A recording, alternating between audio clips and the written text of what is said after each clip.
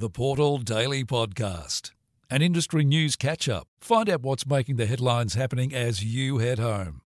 Hello and welcome along to July 8, 2021, the Portal Daily. We are here for you with our podcast for this afternoon. Macarthur Minerals has entered into a term sheet with Pacific National regarding the transport by rail of up to 400,000 tonnes per annum of iron ore between Kalgoorlie and Esperance for up to 4 years.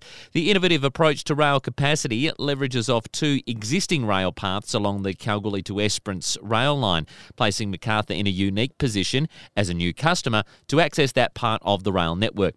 Macarthur continues to explore additional options to maximise transport and export pathway opportunities to take advantage of current strong iron ore prices and deliver value for shareholders. A June 21 quarter update from Black Cat Syndicate was reported today. Activities have focused on the removal of two recently acquired ball mills which have been relocated to the Burgess BLA facility in Kalgoorlie-Boulder. The larger of the two mills will be serviced by Burgess BLA and readied for installation during 2022. Approval to develop the underground mine at Majestic has now been received, and this means that the two initial mines, that's the Myaree Open Cut and Majestic Underground, are on schedule for initial development in mid-2022.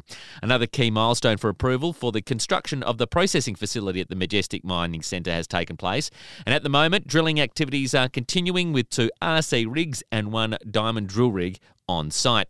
Alkane Resources' Tomingley gold operations have exceeded their financial year 2021 production guidance. Guidance was originally between 50 to 55,000 ounces after the upgrade for the March 2021 quarter.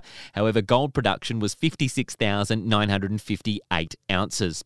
With the financial year preliminary all-in sustained cost also below guidance of $1,320 an ounce. Group unaudited cash, bullion and listed investments position as of the 30th of June 2021 totaled Australian dollars $73.9 million. The exceedance is primarily due to the grade of material processed being higher than forecast, and the strong 12-month performance at Tomingley has coincided with the finalisation and the release of the updated life of mine plan as of the 3rd of June 2021, reported to the ASX, that extends the Tomingley gold operations to at least 2031. A reminder that tyres stored on site can be dangerous. A New South Wales business has been ordered to pay $20,000 for dangerously and excessively stockpiling waste tyres following prosecution by the New South Wales Environment Protection Authority.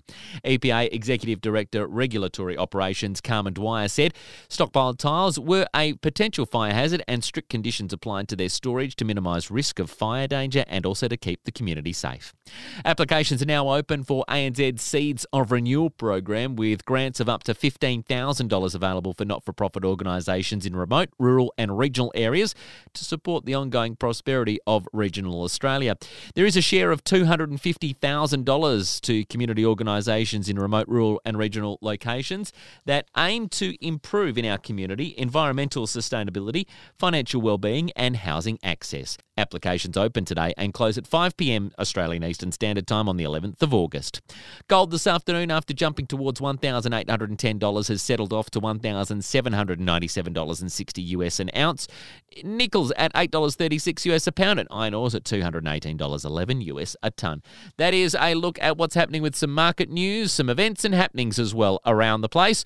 I'll leave you with this quote from the Premier Mark McGowan after a press conference today.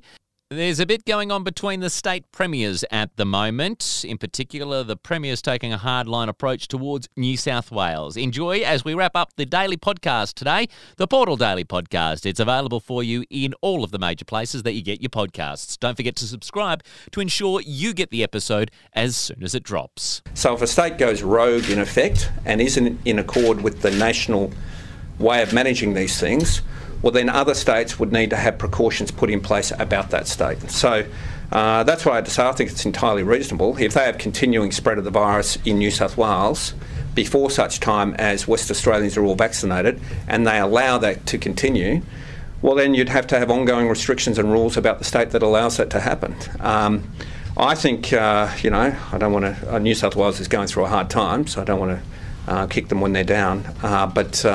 Victoria last year went through a hard time and they crushed and killed the virus. They come out the other side.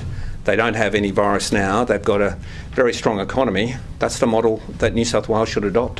The Portal Daily Podcast is driven by Industry Link Media.